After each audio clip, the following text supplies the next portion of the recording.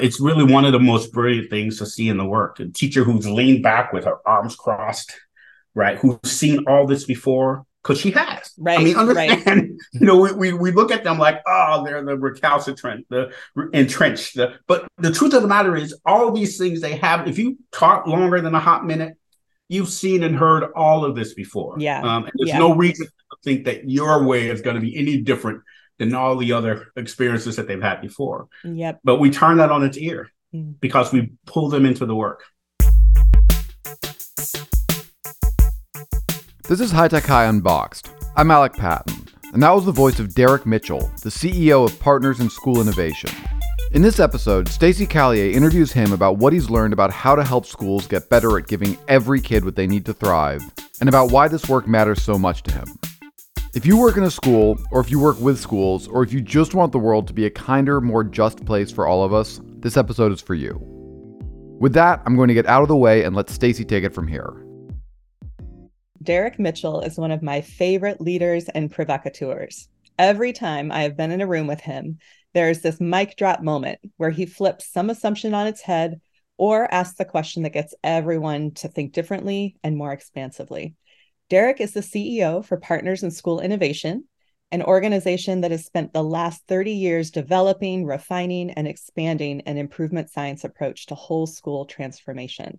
They have worked with hundreds of public schools in the most challenged urban centers, from the Bay Area to the Mississippi Delta, and have demonstrated time and again that even the most struggling schools can dramatically shift outcomes for students if they're supported and resourced to do so. Their work and their approach is documented in a fabulous book called Change Agents, written by Justin Cohen, that came out last year. Our whole team at High Tech High is reading it together right now. Some of us, like me, for the second time, big fan. It's one of the best illustrations of what improvement looks and feels like when it's truly collaborative and human-centered.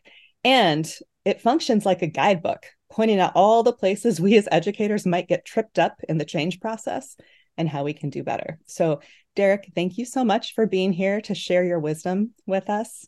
Wonderful. Thank you for having me. I hear you majored in writing at Pomona. As an English and physics major myself, that makes my heart soar. And you also wrote the introduction to Change Agents. And in that, you share the story of how your own equity journey began in a middle school on Chicago's West Side. Can you share the story of the science fair so we can just get grounded in who you are and what drives you in this work? Sure, but only if you give me permission to get emotional, because Yes, always. like most kids growing up in Chicago's Southwest Side, I was being educated in a school that was severely under-resourced. And as a child, I didn't know that until I had an opportunity to do a science fair in another school on the north side of the city. And so I guess it starts with me being a little bit of a weird, precocious kid, in that I was the kind of kid who read the encyclopedia. I felt like I wanted to be a scientist as a kid. And somewhere along the way, I read somewhere that cockroaches would be the only thing surviving if we had nuclear war. And I thought about that, and they were pretty plentiful in my community. And I thought, I wonder if that's really true. And so, like a true scientist, I started this series of experiments to determine just what roaches could, survive. And I documented everything. I had a little pamphlet and a booklet, and kept time and the whole bit, and a whole series of drowning them in water to freezing them in freezers to just a long list of tortures, trying to figure out exactly how resilient these creatures were. And I got a bug in my ear one moment to do a presentation for my school, my classroom, on just the survivability of cockroaches, which might surprise you, went over very well. Yeah, I had a poster. I had, cockroaches glued to the poster. I cut and pasted pictures of the dermis and different parts and the whole bit. And it was really kind of a fun and fascinating sort of project. And the principal, who had heard about it from my teacher, thought, this guy's got a fun project here. Maybe we should submit it for some of the citywide science fairs. And so she did. And so Saturday, a couple months later, I found myself taking a train, and another bus with my mom to a whole nother part of the city in Chicago, a part I'd never been to before. And as we traveled, I noticed some pretty tremendous changes in the communities from my neighborhood, which was essentially concrete and tarmac everywhere, to, really hills and green grass and trees and houses with gardens and a whole bit. And I'm thinking to myself, is this Chicago? And of course, it was a long trip too. So how big is this city? Yeah. Actually travel for almost 2 hours and still be in it. And so finally we get to this school, which is on Chicago's far north side, and it looked like a castle. It was this magnificent, brilliant, beautiful building surrounded by rolling hills of green grass and playing fields. It even had a garden up front. And for that time, it was ahead of its time, as a school garden.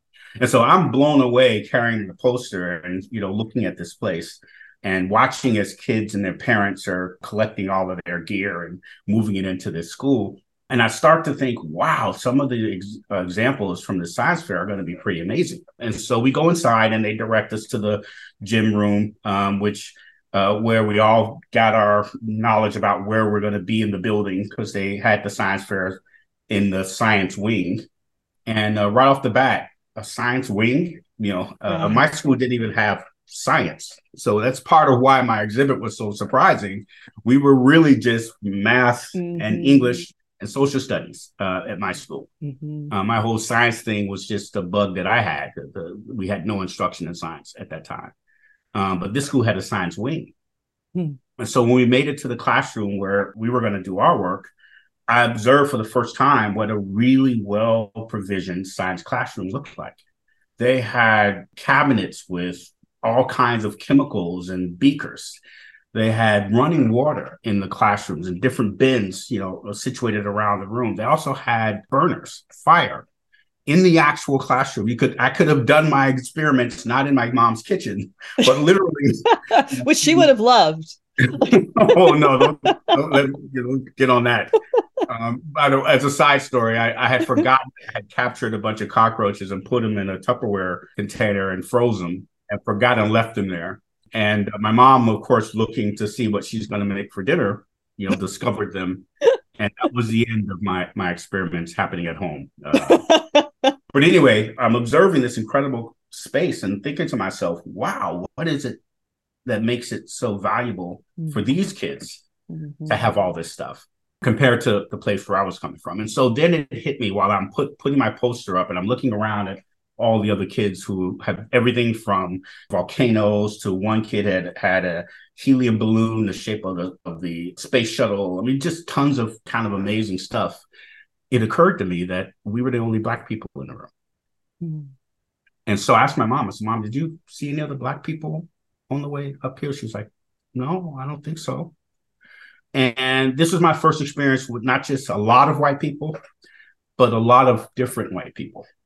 I mean, hair colors, eye colors, shapes and sizes, skin tones, even inflections in how they are speaking English and different accents from different places where their families are from.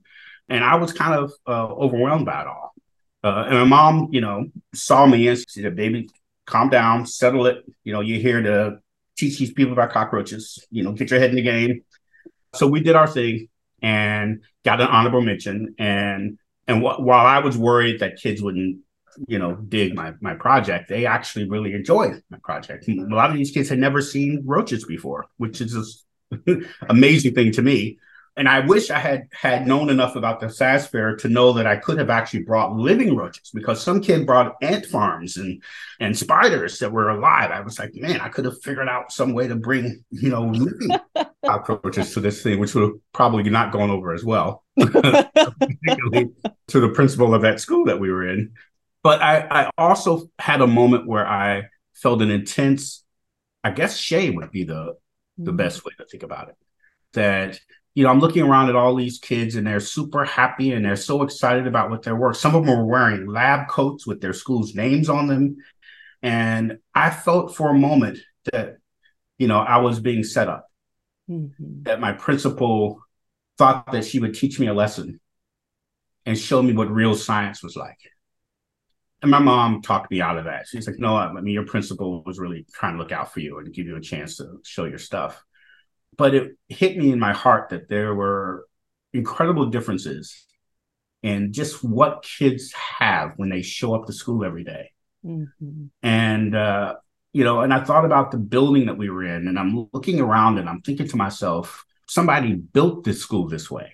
Mm-hmm. Somebody decided that this neighborhood and this school should have these kinds of resources. And those same somebodies probably decided the same thing about our school. Mm. And what was it beyond the fact that, race, which popped right into my head as a kid, was the difference between us. And so I was pretty upset when I left that place, even though I got my honorable mention. And yes, even back then, everybody got some kind of trophy or certificate. We give the millennials a lot of crap about this. But yeah, this is old. This is yeah. I took my honorable mention certificate back to the school, and the principal was super excited and happy. And she saw that I was not feeling that excited about it, and she asked me about it. And before I could even start explaining, I found myself in tears, just crying about it all. And she, like a really great principal, she sat down next to me and grabbed some tissues and listened as I recanted the whole kind of experience. And then I really kind of accusatorily just started asking her, why is this way? I mean, and she said something that have stuck with me since then. She says, Derek, I don't really know why things are the way they are, but maybe you will be the one to change it. Right now, you got to go to class. So wipe your tears and get back up to your classroom. And so I've pretty much been in that class since then, learning about how schools are organized, what decisions go into where they're built and how they're built and who enrolls in them and what resources they have and how all that changes. And I learned a lot about that particular school, Robert Emmet, and the fact that it was a Jewish neighborhood before it was a Black neighborhood, and it was an Italian neighborhood before it was a Jewish neighborhood, and so it's just, it was one of the schools built in the big rush with immigration coming from Europe at the turn of the 19th century.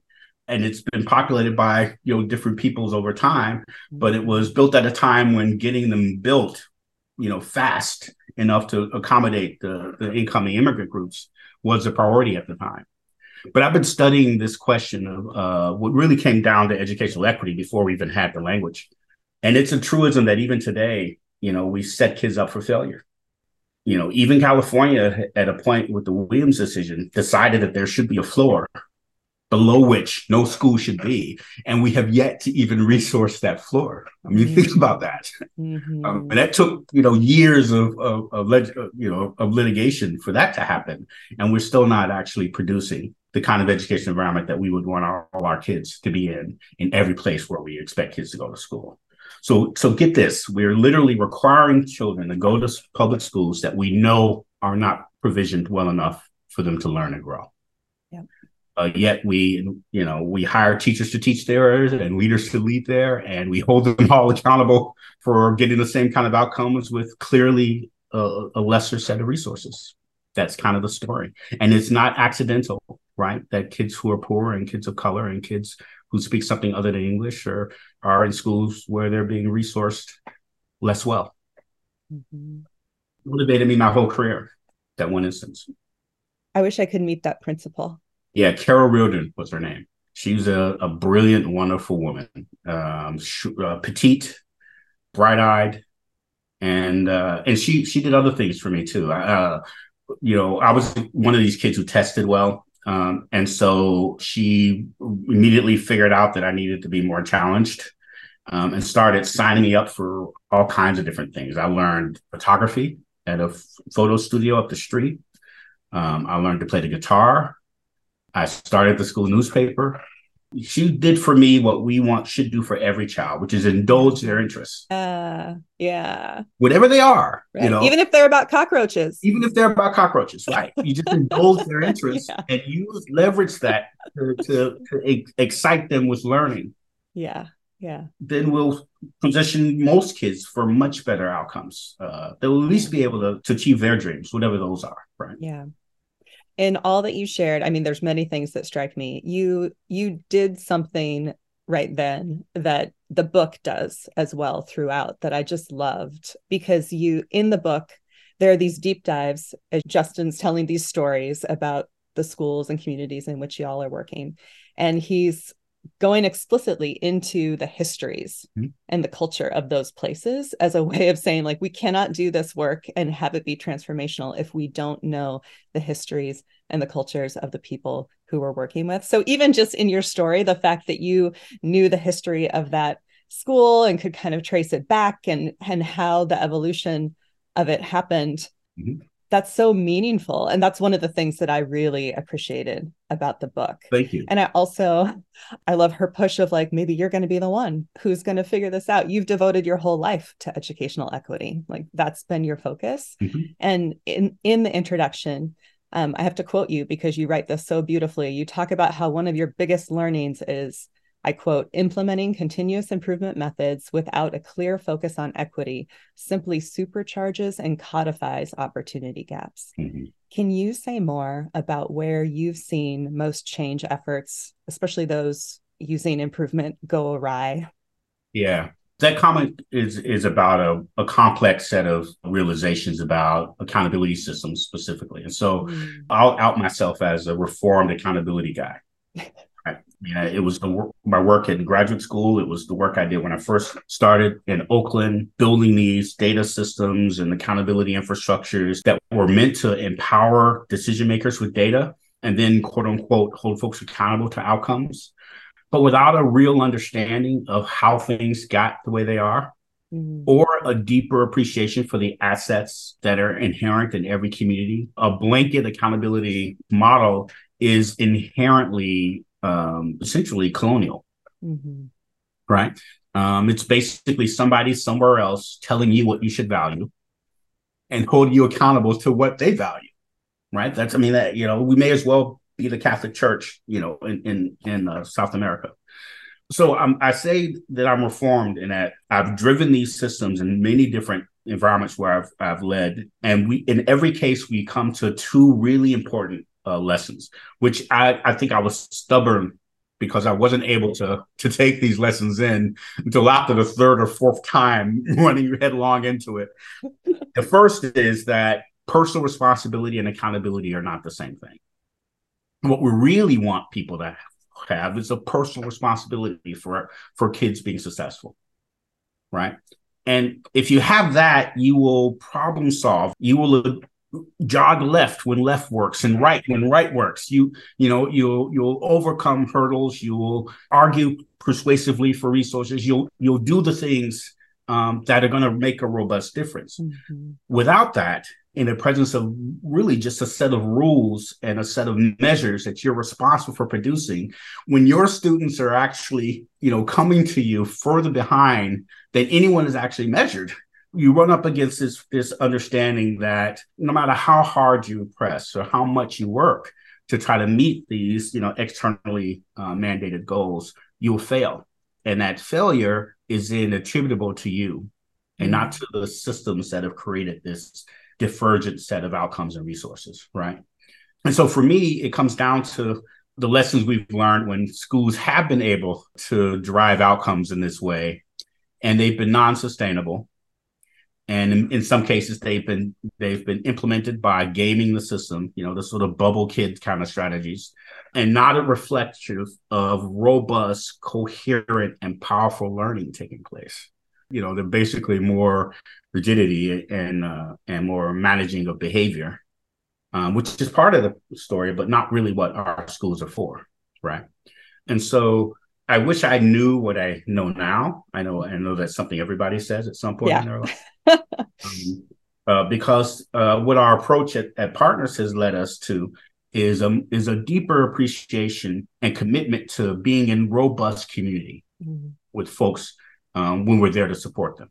So it's not, we may even come at them from a perspective of, their superintendent is aligning resources to help them because they're furthest from success. But that's not the conversation we have when we're in the room with them, because that by design kind of owns all of the problems that have created this related structure without a discussion about them. We instead go into these conversations and ask them, what is it they need to get better than normal outcomes? And how can we help them put those things in place, right? Mm-hmm. So it's a much more robust, much more authentic, much more relationship-oriented, relationship and community appreciated approach to transformation. And it's important and powerful because without it, when you run into these walls, I remember having this conversation with Tony Bray. I loved Learning to Improve. It's a brilliant and wonderful book. And I asked him, what happens when you present this to a classroom and the teachers just say no? They're like, nope, not going to do that. Yeah. Grade level, like, nope, that's not what we're going to do. There's nothing in the book about what you do. Mm-hmm. And that's what you would run into without a robust understanding of the community you're trying to serve and some transparent conversation about the assets that are already there. And so the question isn't then about, let's implement this structure in this repetitious and sort of staid way. Instead, it's let's work together on what we know is going to matter to get outcomes for kids, and let's learn our way forward. Two very different conversations. Yeah. I mean, I'll say from reading the book, one of the things that first struck me, there's a whole chapter just about relationships. Mm-hmm. And we talk all the time about like relationships are so important. They really matter. Sense of belonging, all that stuff. And that's all true. But I appreciate how in the book and what you just said right now, it really makes the point that like, it's not just because we all need to feel like we belong. It's because we're doing hard work. And it's hard to do that hard work alone. And so you have to build your band to be able to do that work together because it's scary. And it takes community to do scary things. That's right. And so, find your crew. Yeah. That's right. You got to build your crew. It really is the only way. Why do you think in so many chapters features food? Right. Yes. Right. There's food all through the book. Yeah. And frankly, when I first got to Partners, and this was a part of Partners before I even got there, I kept seeing these expenses for food. I'm like, what are we a food bank? I mean, what is going on with all these meals? And it wasn't until our program lead kind of walked me through how it is we build relationship and the way that the powerful way that food plays in all the communities where we currently serve. In the Latinx community, in the Black community, food is really translates into love and regard.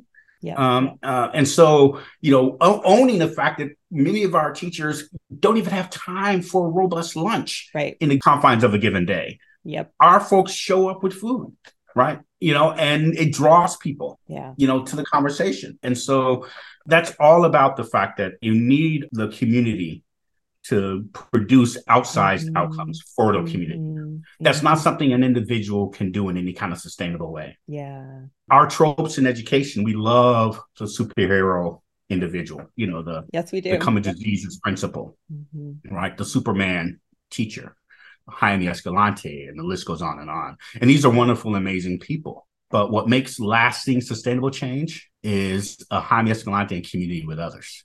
Right. A crew. Right. Yeah. A crew. And so we were serious about that in the book, making sure that folks recognize that if they try to do this by themselves, they'll get burned out and they won't be able to sustain the effort, even if they're able to get great results, let alone the fact that they'll leave. Yep. And everything will go right back to the way it was before.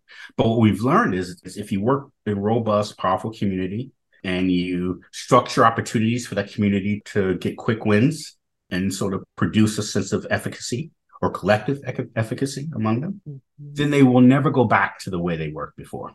Right? I mean, they're going to respond to the right work like a cool breeze on a hot day. And so it's really one of the most brilliant things to see in the work. A teacher who's leaned back with her arms crossed, right? Who's seen all this before, because she has. Right. I mean, understand, we look at them like, oh, they're the recalcitrant, the entrenched. But the truth of the matter is all these things they have, if you talk longer than a hot minute, you've seen and heard all of this before. Yeah. And there's no reason to think that your way is going to be any different than all the other experiences that they've had before. Yep. But we turn that on its ear because we pull them into the work. Yep. So it's not our way, it's your way. I love that. Right? You have something before. So what's going to work now for you? right? I love that too, because I always like to think of those with the arms crossed and in the back of the room. It's like, those are the rationally resistant. They have very good reasons for feeling the way that they do, especially if they've been in schools for any amount of time. Absolutely. And they're also your greatest allies if you can get them on your side. Just think of standards. How many versions of standards have teachers seen since the 1990s? I mean, Yep. So if you've taught for 30 years, you've been in some kind of standards, way of working at least 4 or 5 times in that time. And the list goes on, from curricula to assessments to strategies, whole child. And all these are pieces that teachers who've been teaching for a while have seen and heard, and they know what happens. Mm-hmm. We've played this movie before. Yep. And so they are rationally resistant, and we can't treat them as if they're not. And so we have to own the fact that we've started a bunch of things that we never followed up on.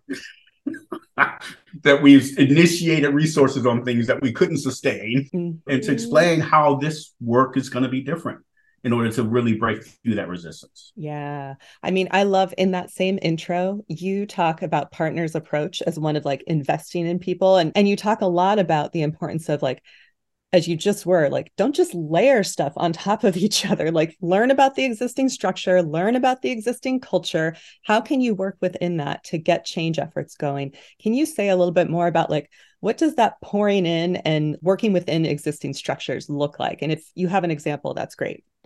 Part of why that way of working is so important is because so much of our policy advocacy environment has been against this. Replace half the teachers with cheaper, younger versions of the ones who are there now. And somehow that's going to lead to outsized outcomes for kids. And they show up bright-eyed and bushy-tailed, and sometimes they get results, but rarely do they stay long enough for folks to remember their names 3 years later. Mm-hmm. Yet, in that same space are teachers who have been a part of that community for decades. They don't just know the child, they know the family. Right? They know the community. They have a vested interest in that place being better. And so they show up every day, right? Every day. Sometimes violence happening in and around the school, knowing they won't have everything they need to be successful. Yet they know that every day families are entrusting them to do what they can for their kids. And so they're there, right? And so for us, the fact that there are people who are already committed to that community being better does 3/4 of the work for us. That's right. Because all you need to do then is unlock their change agency, right?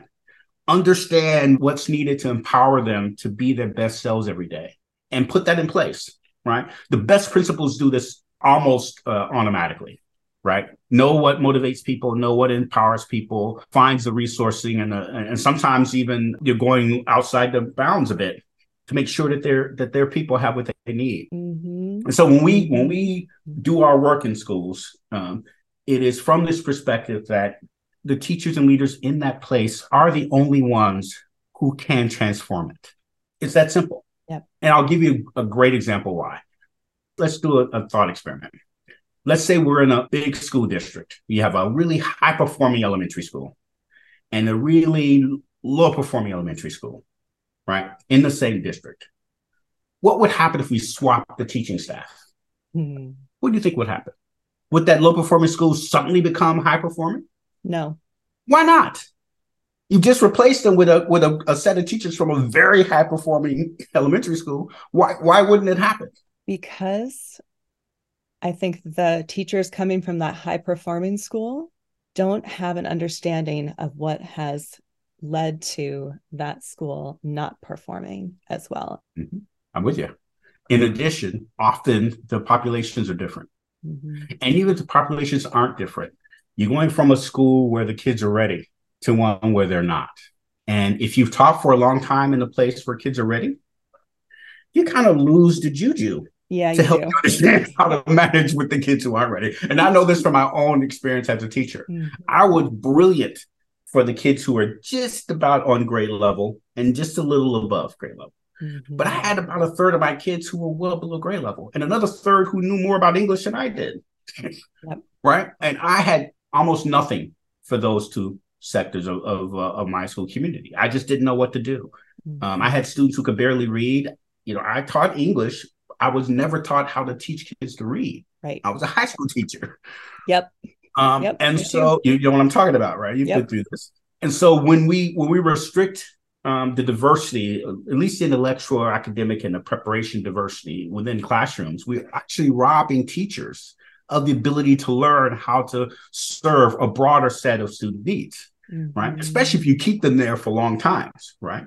And so what will happen is the teachers who are coming from the high performing school won't stay. They'll be like, what? These behavior, da, da, da. It'll all be about blaming kids and blaming families. Yep. And they'll want their way back to some other place, and they'll grieve until they get it. Yep. The teachers in a high performing place will be delighted, but they'll be similarly underprepared, right?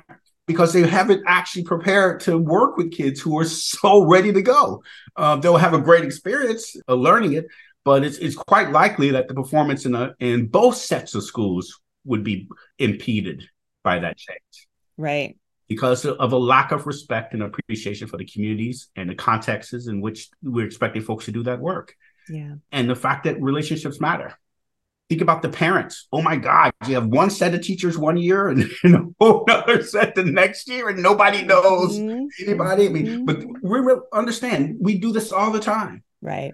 Right. We close schools and swap populations and move teachers around like they're, widgets on the board, and they lose so much what makes them uniquely powerful for the community that they serve, because they know not just the kids but the families and the broader context too. Right? Yeah.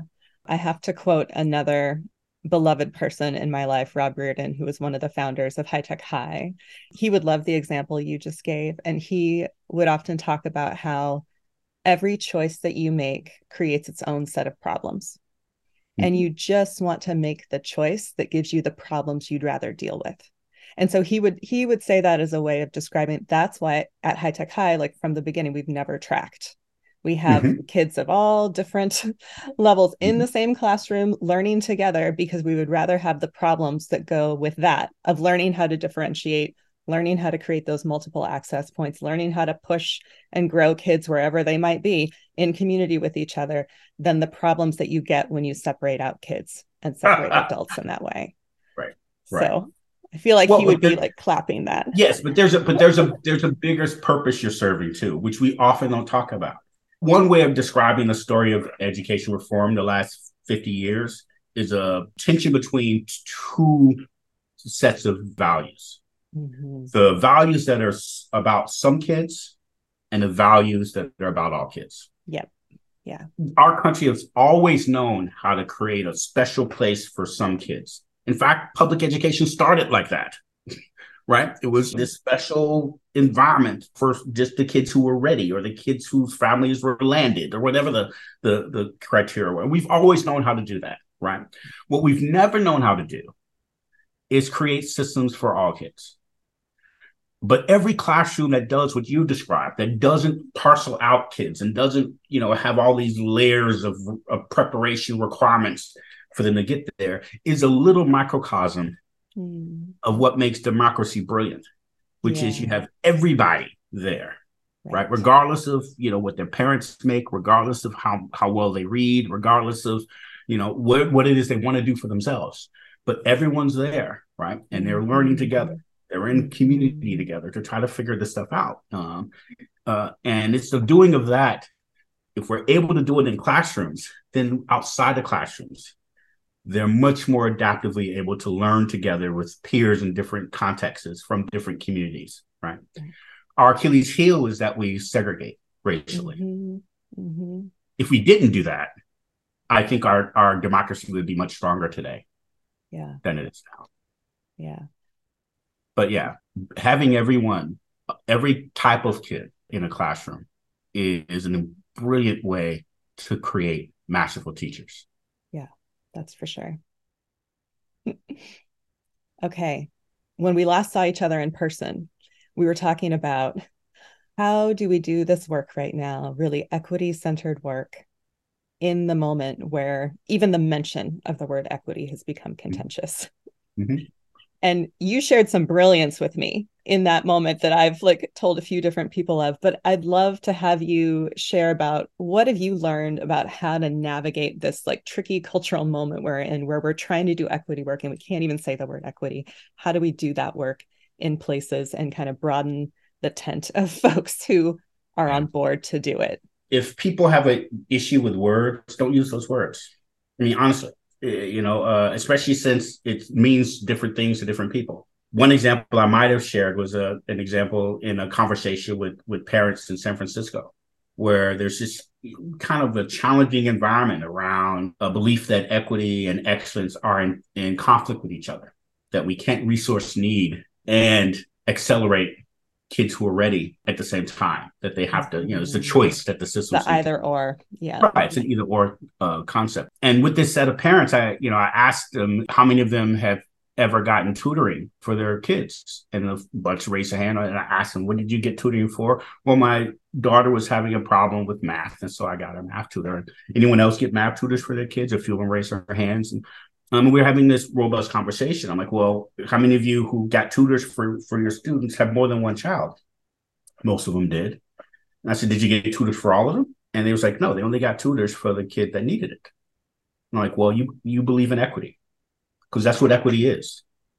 Literally, it would be wasteful to get tutor for a student who's mastering a content area. And so what you did was you got resources and you applied them to the place where there was need. That is equity. That's all the districts are trying to do. And it would surprise them because they had thought it was something else, that there was some other sort of political framing for this issue. But it really isn't. It's about recognizing the fact that there are places like the ones I described, in my story, where kids are coming into schools that are under-resourced to meet their needs, and fixing that in systemic ways so that they have what they need. The tutors, if that's the problem, the curriculum materials, if that's the problem, whatever the issue, whatever the problem is. And again, I still believe, like in California, there should be a floor underneath no school in our country goes. It may surprise you that we have kids in schools in this community, in this country, that are just astounding. You would think you were in another part of the world, based upon the conditions that we're expecting kids to learn in. It's just disastrous. We have schools where kids can't drink the water in several of our major cities. And all this says something about our value for our children, our belief in them, our willingness to solve problems, for them. So all of this is just to say, if you run into these headwinds, the political headwinds around doing social justice work, I keep two things in mind. One is use the language that works. And so in this case, tutoring sort of unlocked it for this set of parents. The second is keep the main thing, right? So rather than any individual's, tete-a-tete, because people are going to have I had a teacher who XYZ and 1, 2, 3, and that's what every kid should have. And, instead of getting into all of those arguments, keep the main thing, and recognize that not everyone's going to be on the same page with us about what it is we're trying to accomplish overall. A lot of my work is fundraising. And I was at a fundraising call with a set of funders. And it was an interesting conversation because after I pitched all our work and showed results and all those sorts of things, you got a lot of nods and some folks, handed over checks. But one guy stuck around and he asked me after when no one else was there, Dr. Mitchell, this all sounds really good, but why should those kids have for free what I pay a lot of money to provide to my kids? And I thought, what do you mean? He was like, you're talking about providing kids with a high quality education. I get that. And it's great if we can resource it for everybody, but we really can't. So why should some kids get for free what I spend, a lot of money providing for my kid?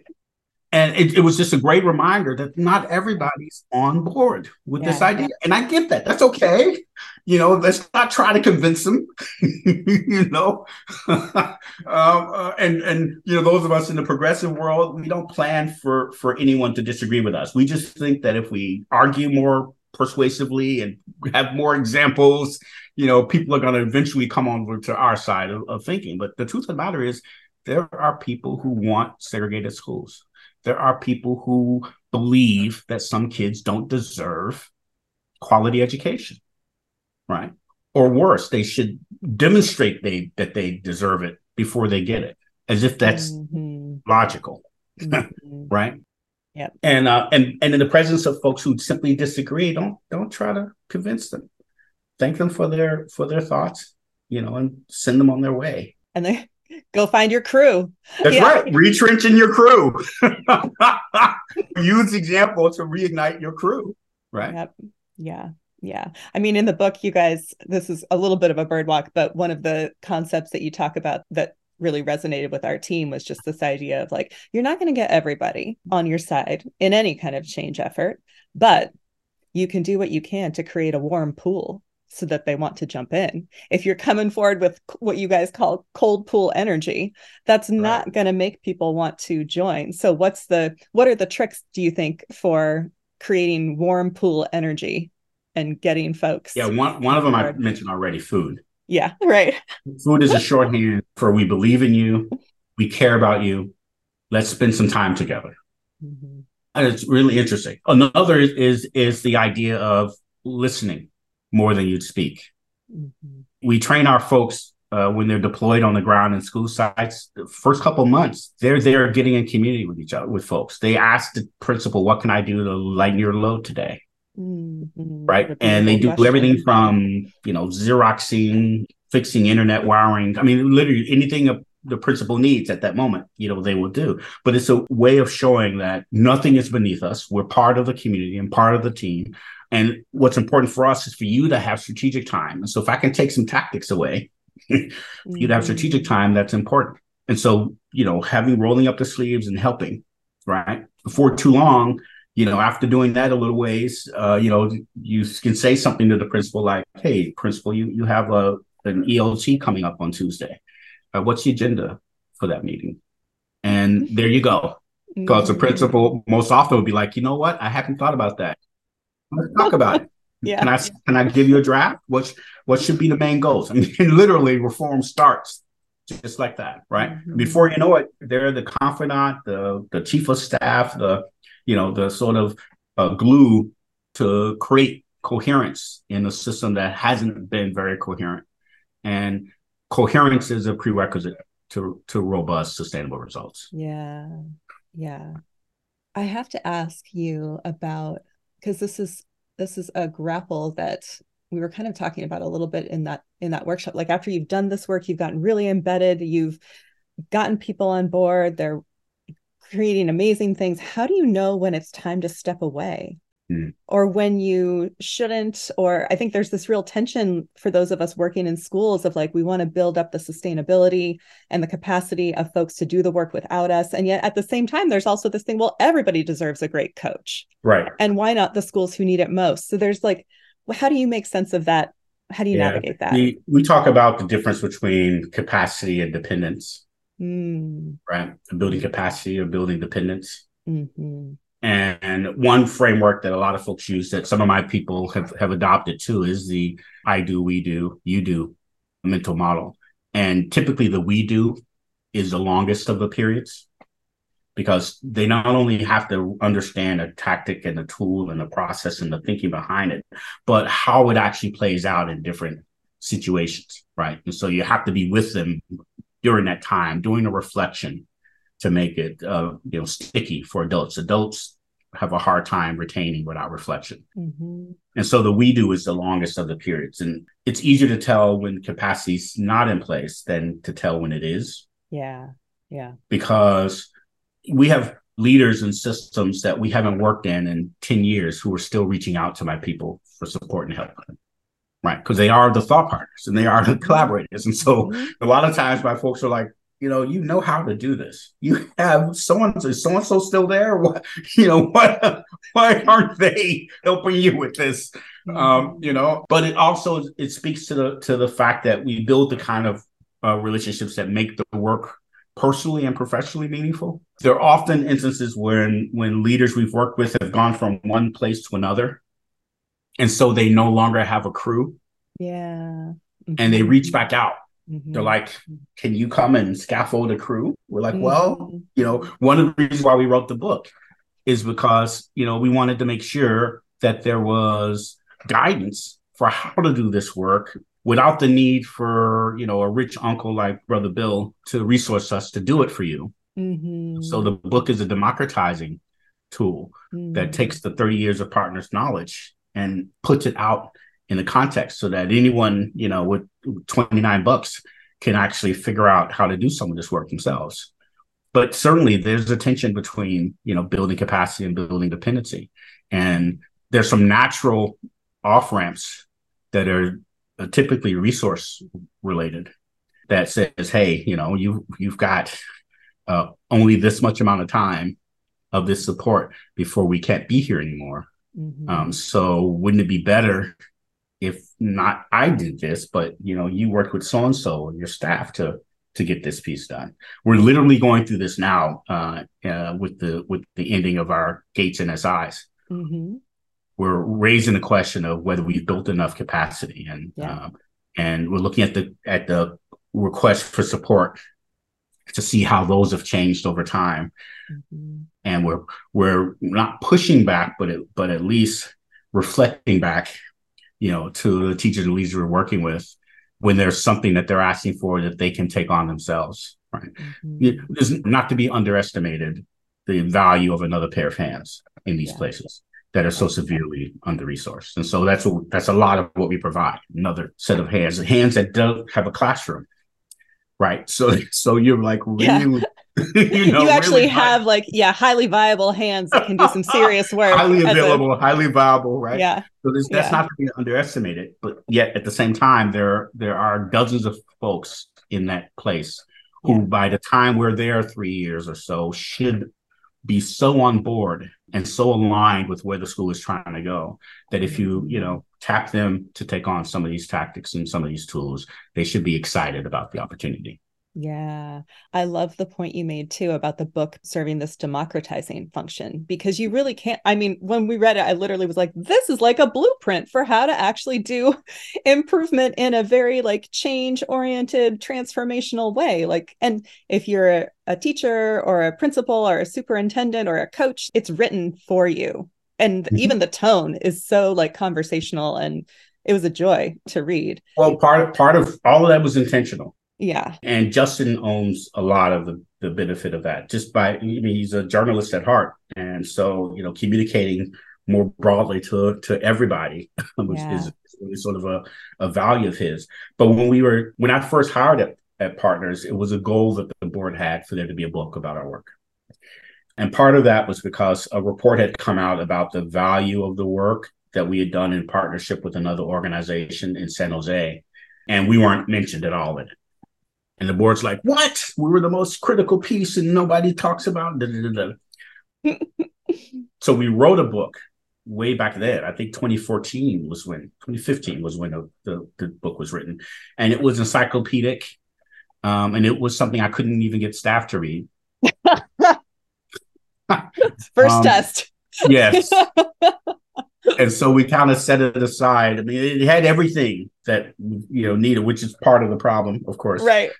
And this effort, we really asked two critical questions. So first is, what are the books we ourselves rely on?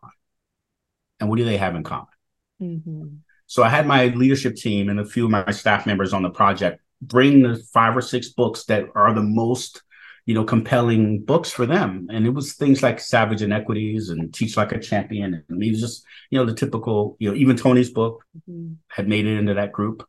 And we categorized them, and there were basically 5 categories of books. There was the brilliant admirers of the problems books, which Savage Inequities is a good example of that. Yeah. So just well-written, poignant, and powerful, but it leaves you devastated.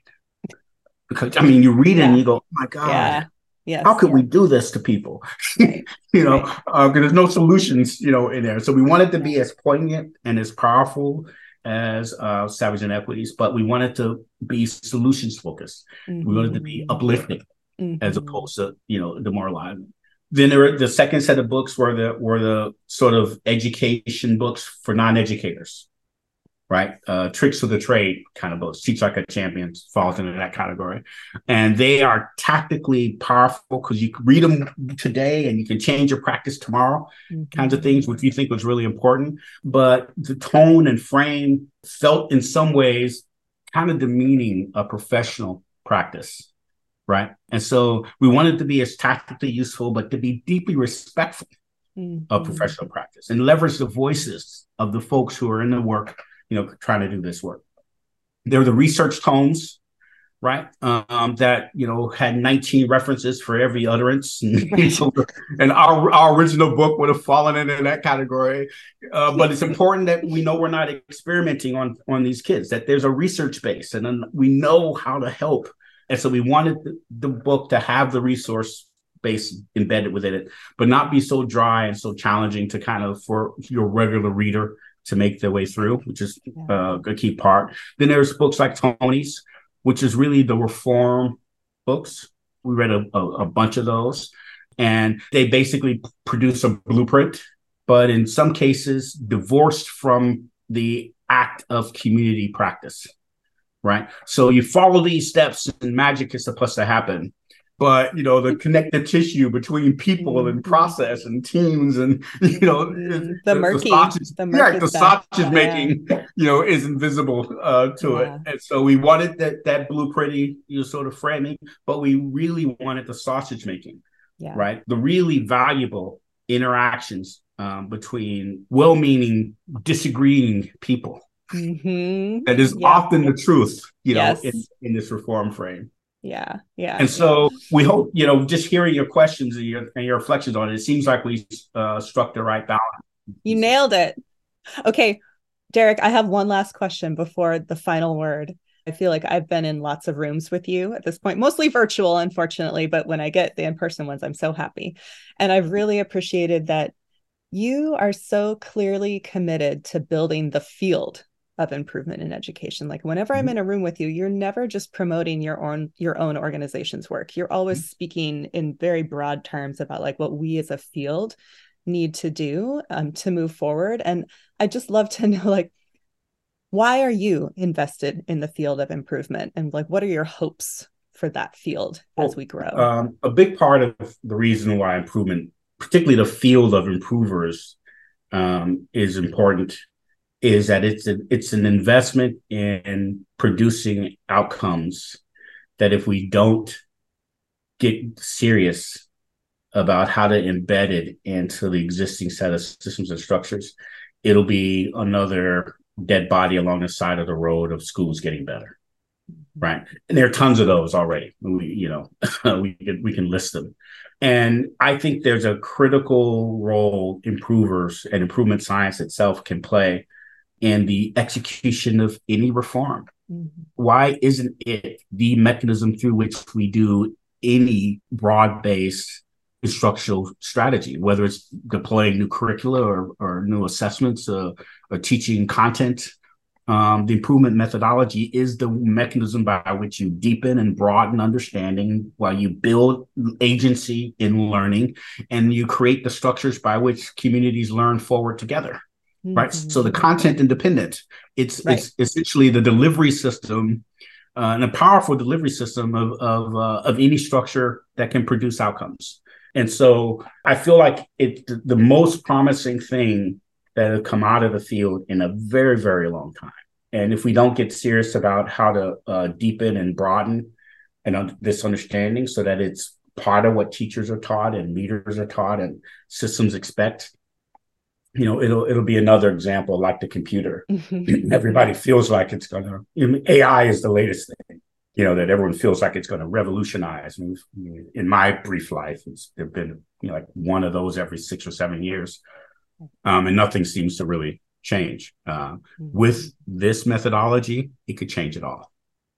It's the thing that could make all the other pieces that have promise deliver on what they promise. So I'm going to keep plugging away at it and keep pushing my peers to get serious about it, because I think it's really the main asset that we can produce beyond the work we do with our individual districts and schools. I'm on board. You've convinced me. Awesome. Do you have any final thoughts or words of advice? What I'm thinking about now, because Yeah. I'm also on the board of an organization called the California Academy of Sciences. If you haven't actually visited this place, I highly recommend it. It's in San Francisco. It's this incredible facility that has a rainforest, an aquarium, a natural history museum, and a planetarium all under the same roof. Mm. But more important than that, the board has about, I think the last count is 6 Nobel Prize winning scientists on the board. And it has a mission to help regenerate the natural world. Mm. And so part of what I'm thinking about now in terms of the role education needs to play is that nature's been trying to signal to all of us its distress. I mean, we've had fires and floods sometimes in the same spot, in the same week. Mm-hmm. Very biblical types of disasters, which I think is nature's way of saying, what you're talking about, Willis. Yeah. But for me, because, this is one of many large problems that we are bequeathing to the next generation. Mm-hmm. Racism being another, and, just list goes on and on. I'm thinking about what roles should our schools be playing in preparing the next generation of kids to solve problems that we're leaving them with. Mm-hmm. And one question that I'm sitting with is this question of regeneration and regeneration science, shifting from a mental model that we all have now around conservation, which we did not have 20 years ago, if you remember. Mm-hmm. But suddenly, we have automobile companies, commercials talking about conservation. It's an incredible thing in just 20 years for that kind of thing to happen. But the problem is we can't conserve our way into a healthy planet anymore. We have to regenerate the natural world. And that means rewilding key parts of the world that we've, essentially killed, by inhabiting them as humans. And so I've been thinking about schools and the kind of young people we are going to need who are going to be willing to tackle those kinds of big problems. And how do we help them? How do we build them? How do we train them? How do we and it starts with owning the shift from conservation to regeneration, and then helping them recognize the limitations and the solutions that we've attempted, right? And being open to the kind of already crazy, broad-based thinking that they have about the world, mm-hmm. because, we haven't solved these problems. And they're not going to find solutions running along the same trails that we've run along. And so we need to produce young people who are more resilient, more in community, better stewards of air, sea, land than we have been. And I'm worried that we're not producing those young people. Yeah. I'm worried that we're instead creating a much more fragile, much less motivated group of young people. And we got to do something about that. Can I yes and that really Mm-hmm. briefly? Sure. The picture that you're painting for students or young people of being able to regenerate and explore deep questions and address problems that we essentially bequeath to them. I want that for teachers too. Mm-hmm. Mm-hmm. Just, I think a big part of our ability to do that for children is going to be our ability and willingness to support that in the adults teaching them, because it's really hard to teach in a way you have not experienced. Absolutely. And there's this opportunity for really beautiful symmetry to have young adults and adults working alongside each other to do that work and exploring. Absolutely. That's a dream. So that's where my brain is these days. And I'm looking at organizations that are working hard at helping schools take the work of the environment more serious. And as from my own experience with the cockroaches, you can really excite kids with science. Yeah. Just by driving their own inquiries, right? Whatever it is they're excited about or interested in.